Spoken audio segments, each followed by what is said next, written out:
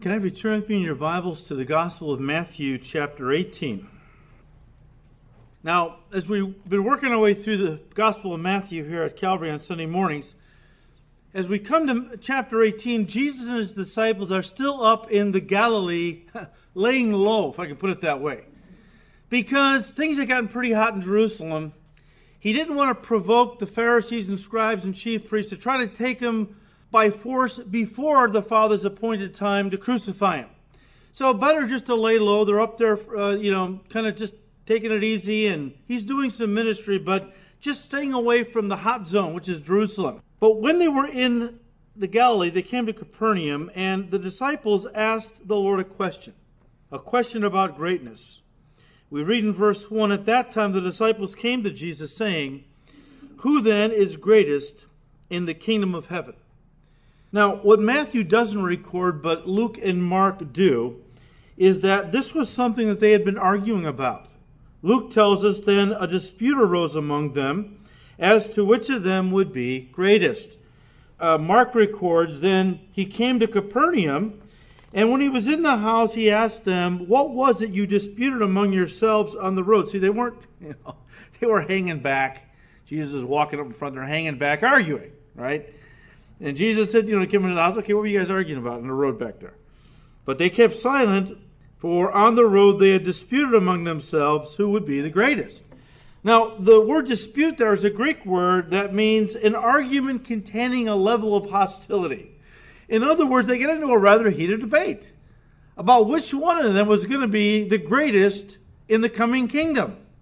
Now, that is nauseatingly carnal on the face of it. But when you understand that Jesus had just not long before this, had gotten done telling them that soon he was going to be handed over to wicked men who would kill him. And here they are, only concerned about themselves, not rallying around him to try to encourage him, comfort him, do whatever they could, to make his final days or weeks. They didn't know how much time he had left. But, and all they're worried about is who's going to be greatest in the kingdom. I mean, talk about pride connected to carnality and selfishness. But you have to understand, this was a running argument that Jesus' disciples had been engaged in almost from the very first time he had called them to follow him. And in fact, Luke tells us in chapter 22, verse 24 of his gospel, that they were having the same argument in the upper room at the Last Supper the night before his crucifixion, which caused the Lord at one point to take a towel, pour some water into a basin, and stoop down and wash each one of their feet as he taught them one last time that true greatness in the eyes of God isn't measured, listen, by how many people you are over. It's measured by how many you place yourself under as a servant. Now, he had taught them this earlier. Okay, in fact, actually earlier from the cross, but it's going to be happening in Matthew 20, where he basically, once again, this was something he kept trying to reinforce in their thinking. That they needed to think of greatness in terms not of lording over, but of getting under, of serving. He said in Matthew 20, verses 25 to 28, he called them together once again. He says, "You know that the rulers of this world lord it over their people, and officials flaunt their authority over those under them. But among you it will be different. Whoever wants to be a leader among you must be your servant, and whoever wants to be first, or in other words, great, among you must become your slave. For even the Son of Man came not to be served, but to serve others, and to give his life a ransom for many." Now, guys, unfortunately, this is a lesson that is not learned easily or quickly among those who call themselves Jesus' disciples. And I find that many of Jesus' disciples today are still having the same argument.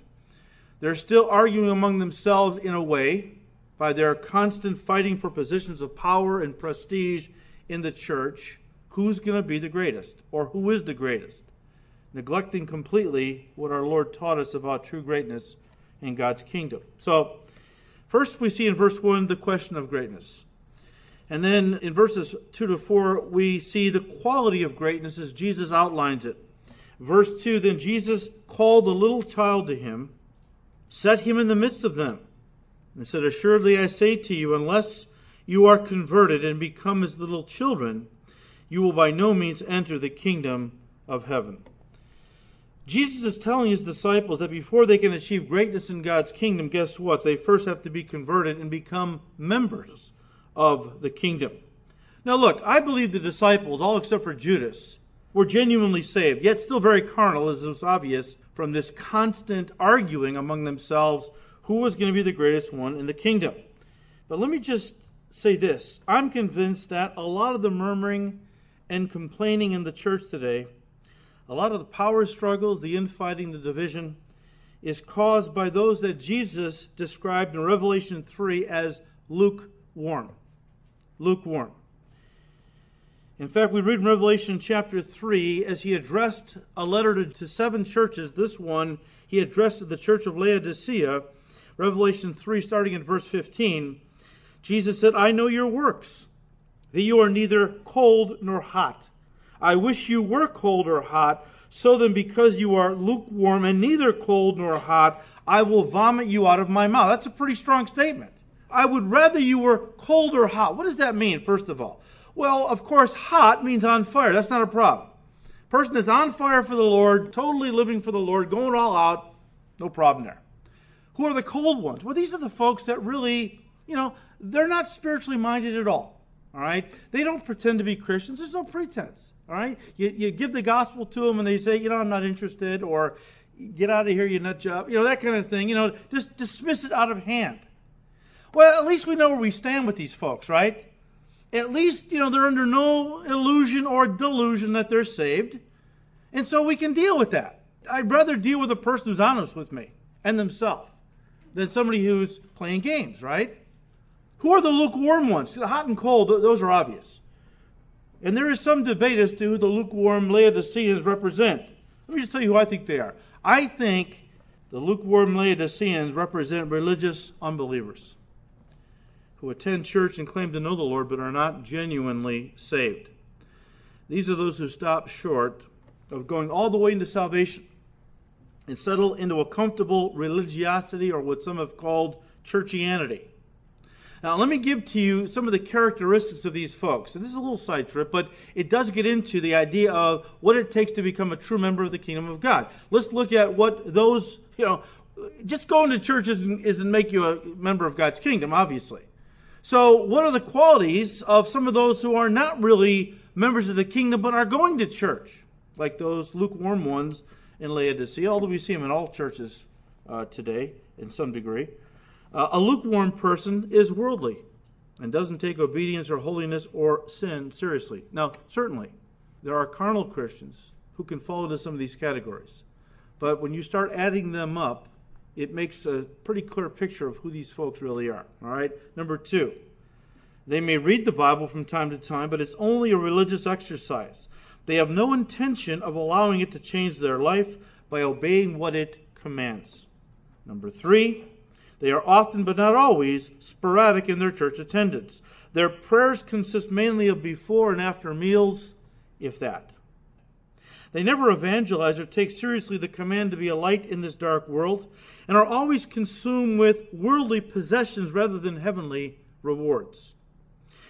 And they often work their way into places of power and authority in the local church because these folks love to be in power.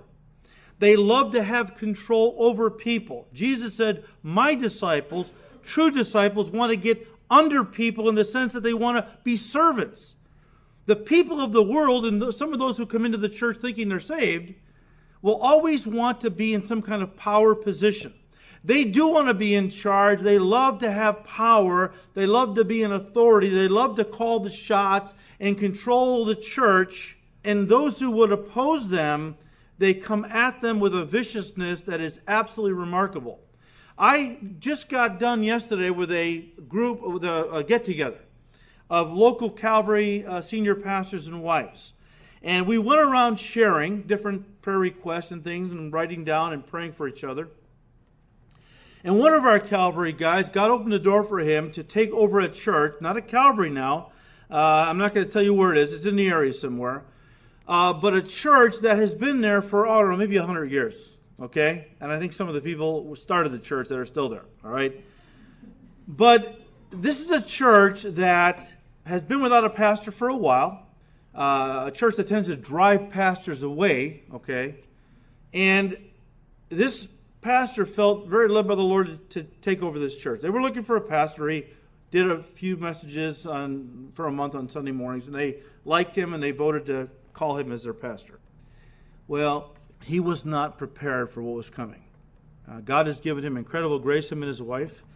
But you have to understand this church, and there are good people in the church, but the church is being controlled by several groups of these lukewarm individuals, these religious unbelievers, these Christian phonies, basically.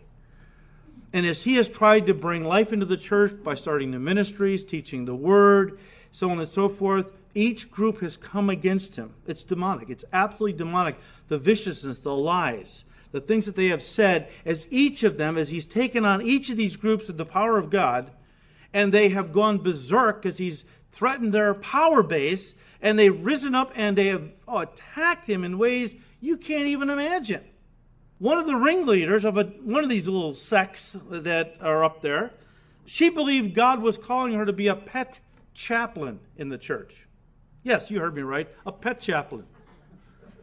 And she wanted the church to begin to conduct services for animals that had died, in a way to help the people that lost pets cope. But it was all about, having these pet services, and she's the pet chaplain called by God, and he says, we're not having pet services, and I don't believe you have been called by God to be a pet chaplain.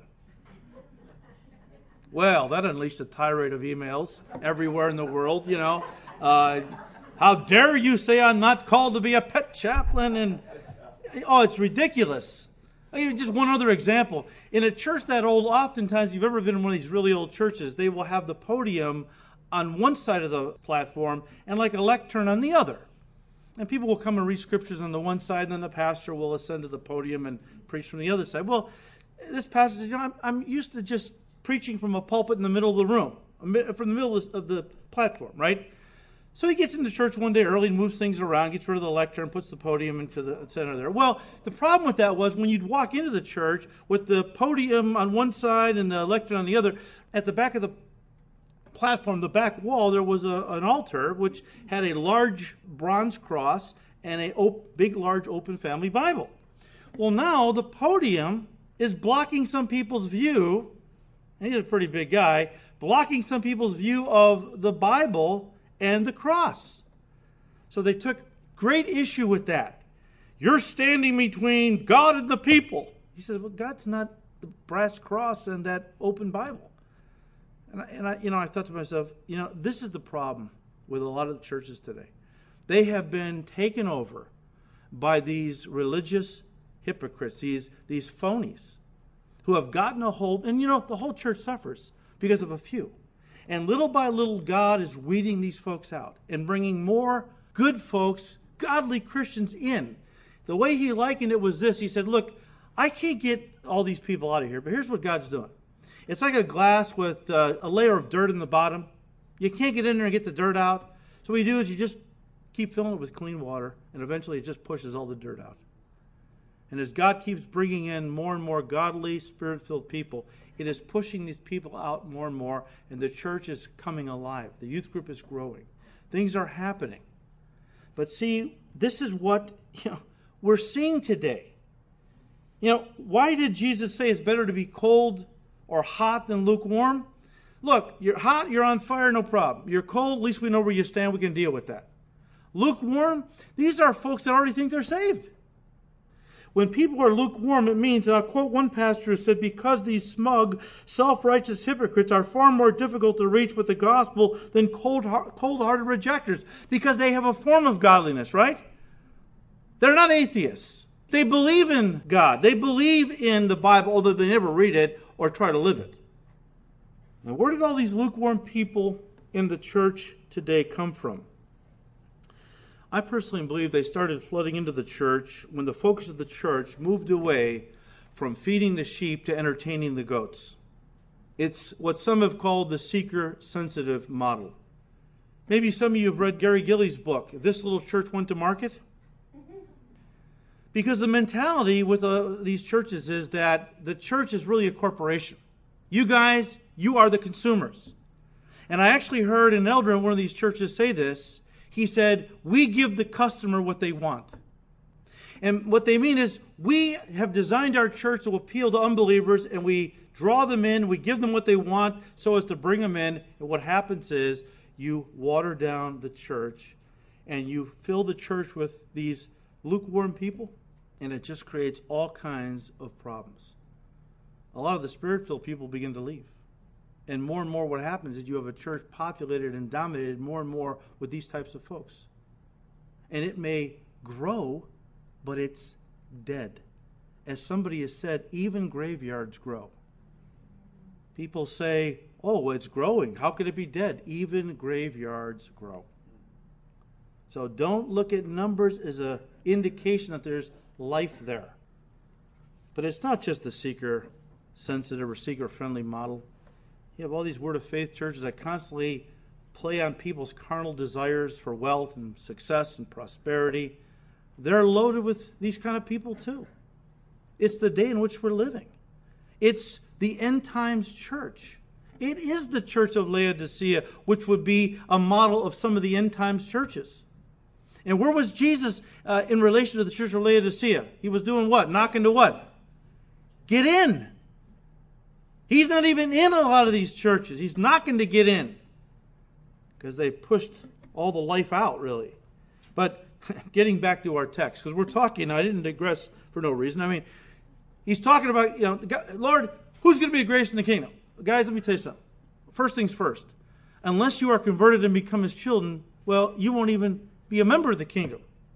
And that's why he took a little child and put the child in their midst to act as an illustration. Which then he said in verse 3, unless you're converted and become as little children, you will by no means enter the kingdom of heaven. The word converted there is a Greek word that means to change one's ways, to turn away from something with the intent of turning to God or to repent. And that's the idea. Jesus is saying, before you can become a member of God's kingdom, first of all, obviously, you have to turn from your old life, which is being lived for Satan's kingdom, okay? Living your life going in a direction where you're moving away from God toward sin. Obviously, if you're going to be a member of God's kingdom, you have to turn around, right, from where you're going. But simply turning away from sin doesn't automatically make a person a child of God or a member of his kingdom, does it? For that you must believe in and receive Jesus Christ as your Lord and Savior. We know that, right? So then why didn't the Lord Jesus just say that to his disciples? Why did he say to them that they had to become like little children before they could enter God's kingdom? Well, to understand what Jesus is saying, we need to understand the quality or the characteristic of a little child he was referring to. And let me just say this. The word little child, there's a Greek word paidion. It refers to a very small child, sometimes even used for an infant, but mostly for a toddler. And I believe that's the context here. I believe Jesus was talking about a child who was old enough to run to him when he called for the child to come. So a little toddler, maybe 2.5, 3 years old, calls for this little child, comes running to Jesus. Children love Jesus. He puts the little child in their midst and begins to use the child as an illustration to teach not only about greatness in the kingdom, but how you even get into the kingdom in the first place, right? Now, I personally don't believe the Lord was saying that to be a member of God's kingdom, we need to replicate all the qualities of little children in our lives. There are some things that characterize small children that we shouldn't seek to copy. Little children tend to be selfish, foolish, undiscerning, easily deceived, preoccupied with their physical needs, and prone to throw temper tantrums if they don't get their way. I have seen a lot of Christians like that. But that's another thing. All right. But little children have some positive qualities too, don't they? They are open-minded, trusting. I love the fact that little children, little toddlers, they're not prejudiced at all, are they? A little child doesn't care what color the skin is of their playmate. They're just having a great time playing with another child. It takes a while for their parents or society to push into their little minds the prejudice that will eventually then follow them into adulthood. I love that about kids. They're not prejudiced. They just love to hang out with each other, play, and have a good time. Now, as beautiful as those qualities are, they were not what Jesus was referring to when he said that to enter God's kingdom, we had to become like little children. And the reason I know that is because he zeroes in on the quality he's got in mind in verse 4. He says, therefore, whoever what? Humbles himself as this little child is the greatest in the kingdom. Well, verse 3 said, if you don't humble yourself and become like a little child, you won't even enter the kingdom of God. Greatness, guys, first worry about entering God's kingdom. And if you want to really be great in the kingdom, then you need to continue to humble yourself as a little child. He stresses humility to these guys. Why? Because humility is the exact opposite of what the disciples were displaying through their selfish pride. Look, humility doesn't hold its head high. It bows its head low. And that's the point. To enter God's kingdom, one has to come not standing straight and tall with head erect like you're somebody. You have to come to the kingdom humble, bent over. God really showed me an illustration of this the first time I went to Israel back in the mid-90s. And at one point we went to Bethlehem where we visited the Church of the Nativity, the place where Jesus apparently was born. If you go into the Church of the Nativity, you go at one point into a grotto area and you see a star on the floor, and that marks the spot where Jesus was born. Like they know, you know? Anywhere in Israel where Jesus was or walked, they put a church. They would have put a church on the Sea of Galilee when he walked on the water, but they couldn't figure out how to keep it floating. But everywhere there's a church, okay? But so we go see the churches, all right? So we're in Bethlehem now. We're walking up to the Church of the Nativity, big ornate structure. I'm used to ornate churches in America.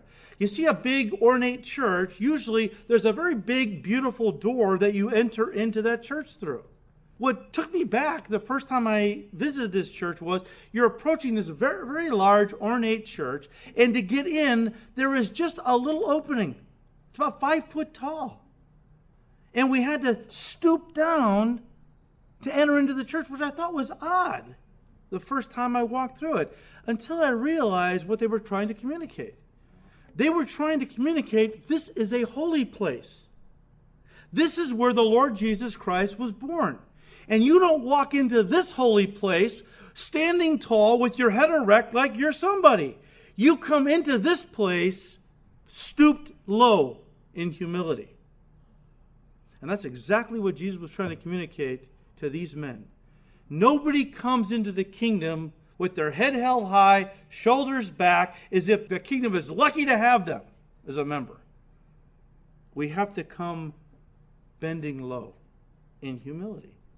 Remember what Jesus said along these lines in the Sermon on the Mount? He said in Matthew 5, verse 3, he said, blessed, but the Greek word there means, oh, how happy. Oh, how happy are the poor in spirit, for theirs is the kingdom of heaven. And the Greek word he uses for poor is tokos. And it speaks, listen, of a total destitution, like someone who was severely handicapped and cannot work at all, and is therefore totally dependent on the gifts and generosity of others to survive. Keep that in your mind. The Greeks did have another word for poor, panos. Panos was a word that was used to describe a person who couldn't work a lot, but could work a little bit and barely made enough to live. That is not the kind of person that Jesus was talking about in Matthew 5, verse 3. Let me paraphrase what I believe he is saying. He is saying, blessed are the spiritual beggars. Blessed are the spiritual paupers, the spiritually bankrupt, who realize they have nothing to offer God to purchase their own salvation, but are totally dependent upon His grace. They are the happy ones. Why? Because theirs and theirs alone is the kingdom of heaven. Listen, a person must be tokos in spirit. to enter God's kingdom. He can't even be panas, okay? He can't even think he can work a little for it to earn it. He must realize that he is destitute, or she must realize that they are destitute and bankrupt spiritually and can do nothing to earn salvation. That then breeds true humility. True humility. Look, humility, although very important to God, is not a quality that's valued very much in our society today. As a society, we look down on the humble for the most part. We consider humility a sign of weakness today. Our motto today is, blessed are the proud, the confident, the pushy. They shall be exalted, or in other words, promoted above the rest, and they often are. They shall be great and successful. Now look, as a Christian, I've always known humility was important. But I must confess, I never really understood just how important it was in the eyes of God until I started reading a little treasure of a book by Andrew Murray entitled Humility, The Journey Toward Holiness. Let me read to you a passage from that book, and I'm going to read you a couple others, but let me just start by reading you this. He says, when I look back upon my own Christian experience, or at the church as a whole, I am amazed at how little humility is seen as the distinguishing feature of discipleship.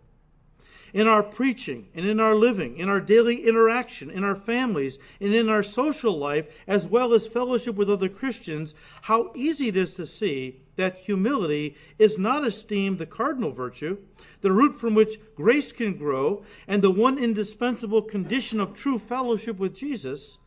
The fact that it is possible for anyone to say of those who claim to seek holiness that the profession has not been accompanied with increasing humility is a loud call to all earnest Christians, whatever truth there be in the charge, to prove that meekness and lowliness of heart are the chief marks by which they who follow the Lamb of God are to be known. End quote. Look, humility was the chief characteristic of Jesus' life. Turn to Philippians 2. And let me just read to you a passage that you are all very familiar with. Many of you have memorized, no doubt. We're talking about humility being the chief characteristic of the Lord Jesus. Listen to what Paul said in Philippians 2, starting in verse 5.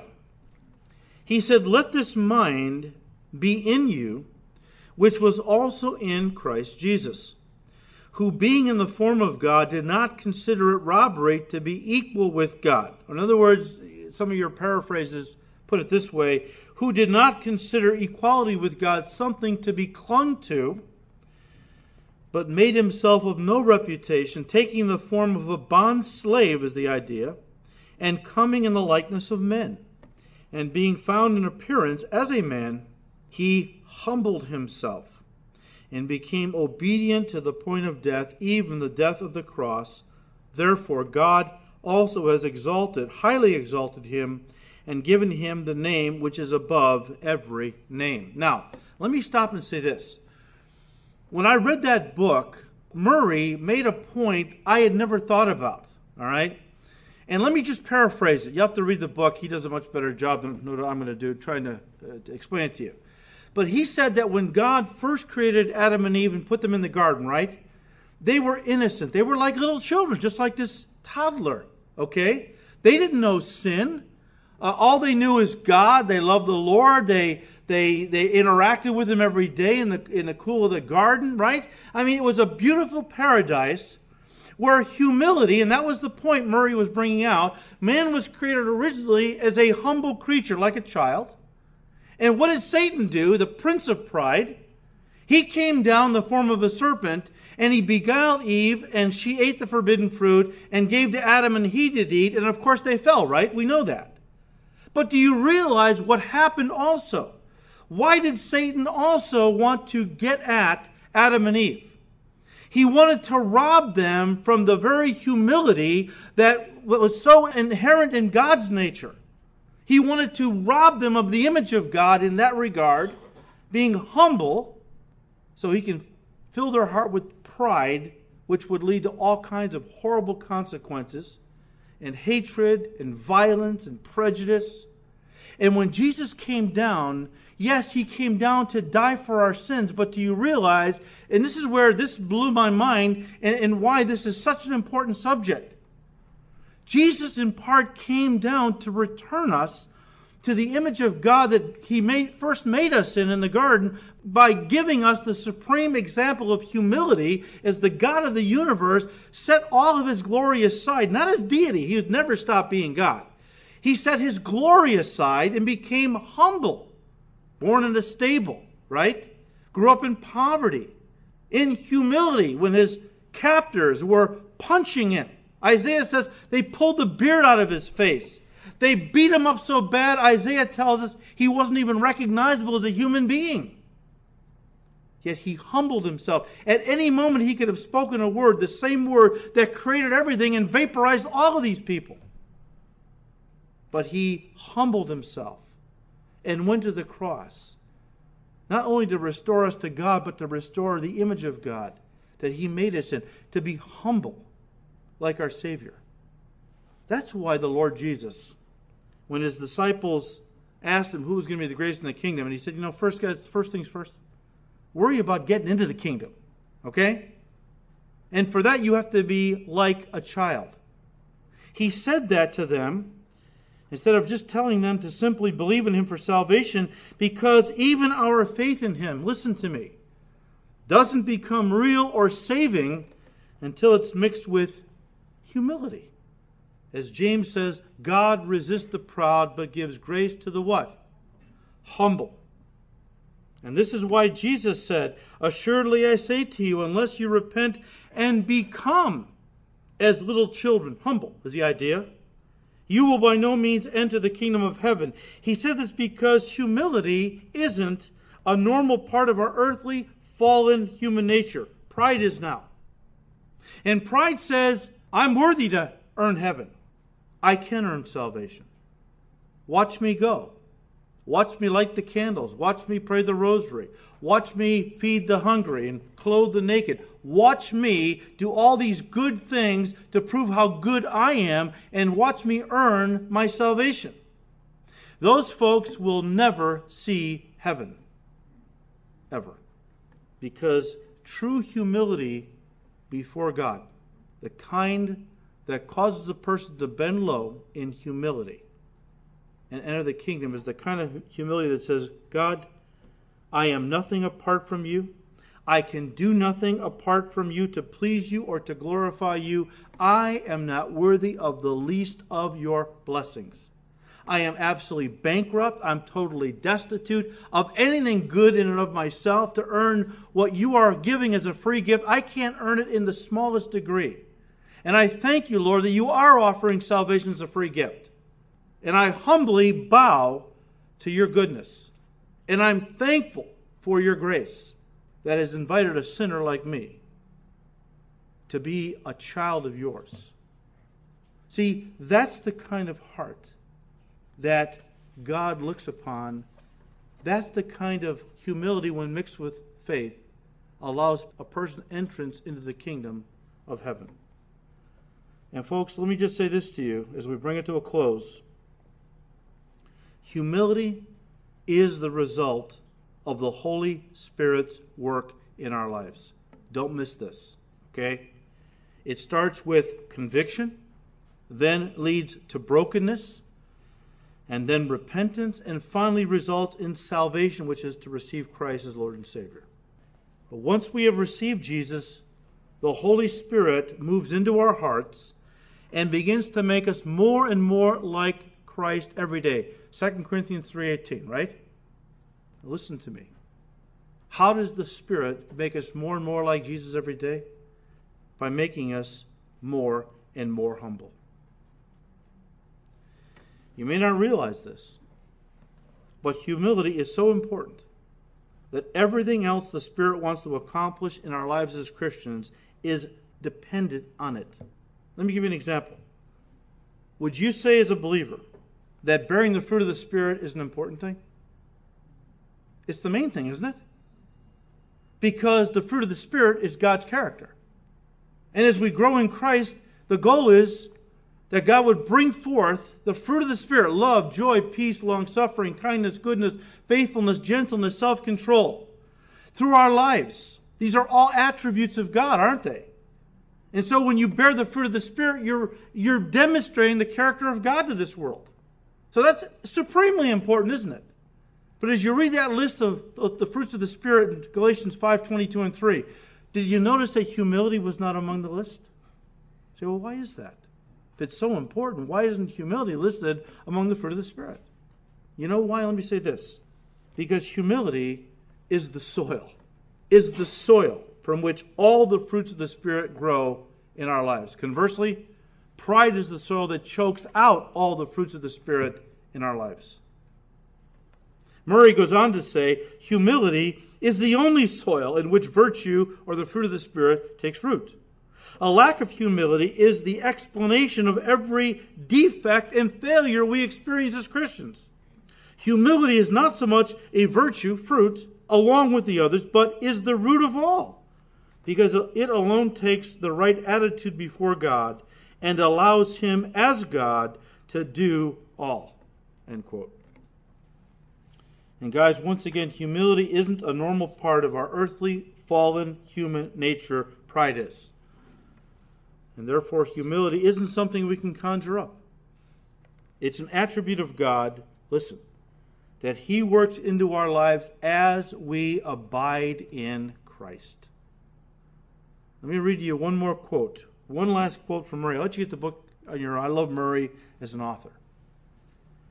But Murray said, and I quote, we must come to admit that there is nothing so natural to man, nothing so insidious and hidden from our sight, nothing so difficult and dangerous as pride. And acknowledge that nothing but a very determined and persevering waiting on God will reveal how lacking we are in the grace of humility and how powerless we are to obtain what we seek. We must study the character of Christ until our souls are filled with the love and admiration of His lowliness. We must believe that when we are broken under a sense of pride and our inability to cast it out, Jesus Christ Himself will come to impart this grace as a part of His wonderful life within us. End quote. That the more you draw closer to Jesus, the more you abide in Him, the more He will impart humility, because it's not something we can manufacture. It's not within us. Pride's within us. And that's going to result then in humility toward others. What is humility toward God? It's the attitude that says, God, I am nothing, I can do nothing apart from you. What is horizontal humility? Humility towards our fellow men and women? It's just simply this: you are more important to me than I am. Now let me say this to you. The reason there is so much fighting in the church, marriages on the rocks, families falling apart, infighting, power struggles, among true Christians now, okay? You know why all that's happening? Because we have moved away from this central, cardinal principle, attribute, and we're pursuing our own agendas oftentimes. I think all of the problems in the church today, in families and marriage, can be traced back to a lack of humility. It's pride, right, that causes us to draw battle lines, demand our will, fight for our rights, not compromise, it's my way or the highway, that kind of thing. All of that is direct. The amount of time you spend with Jesus will determine the amount of humility you walk in. So all this fighting and all this bickering and division in the church is a screaming testimony to how little time many Christians are spending with the Lord, because the old nature is rising up. Martin Luther said, and I quote, God created the world out of nothing, and as long as we are nothing, He can make something out of us. And to close with what Jesus said in verse 4, therefore, whoever humbles himself, whoever humbles herself as a little child is the greatest in the kingdom of heaven. May God give us grace to draw close to Jesus, to start dying to self, to start seeing how much pride we really have, how it's choking out all the fruit of the Spirit, leading to carnality, infighting, divorce, and so on. This one principle could revolutionize our entire Christian lives if we just pursue Jesus for his true humility. May God give us the grace to do that. Father, we thank you so much, Lord, for a very simple yet powerful, all-encompassing principle. Lord, how foreign humility is in many of our things. We don't even give it the time of day. We don't even think about it anymore. So often we're so busy thinking about pushing ourselves to the front, getting our way at all costs. Lord, forgive us. Humility is what really allows all the fruit of the Spirit to grow in our lives. But we can't manufacture it. We have to get it as we spend time with you. You said, learn of me, for I am meek and lowly of heart. You didn't say learn from me. You said learn of me. In other words, we learn things by spending time in your presence, just learning of you. Teach us humility, Lord. Pour it into our lives, that we might be truly your disciples, little children who will be great in the kingdom someday because we are lowly now today. Father, we ask all this in Jesus' precious name. Amen.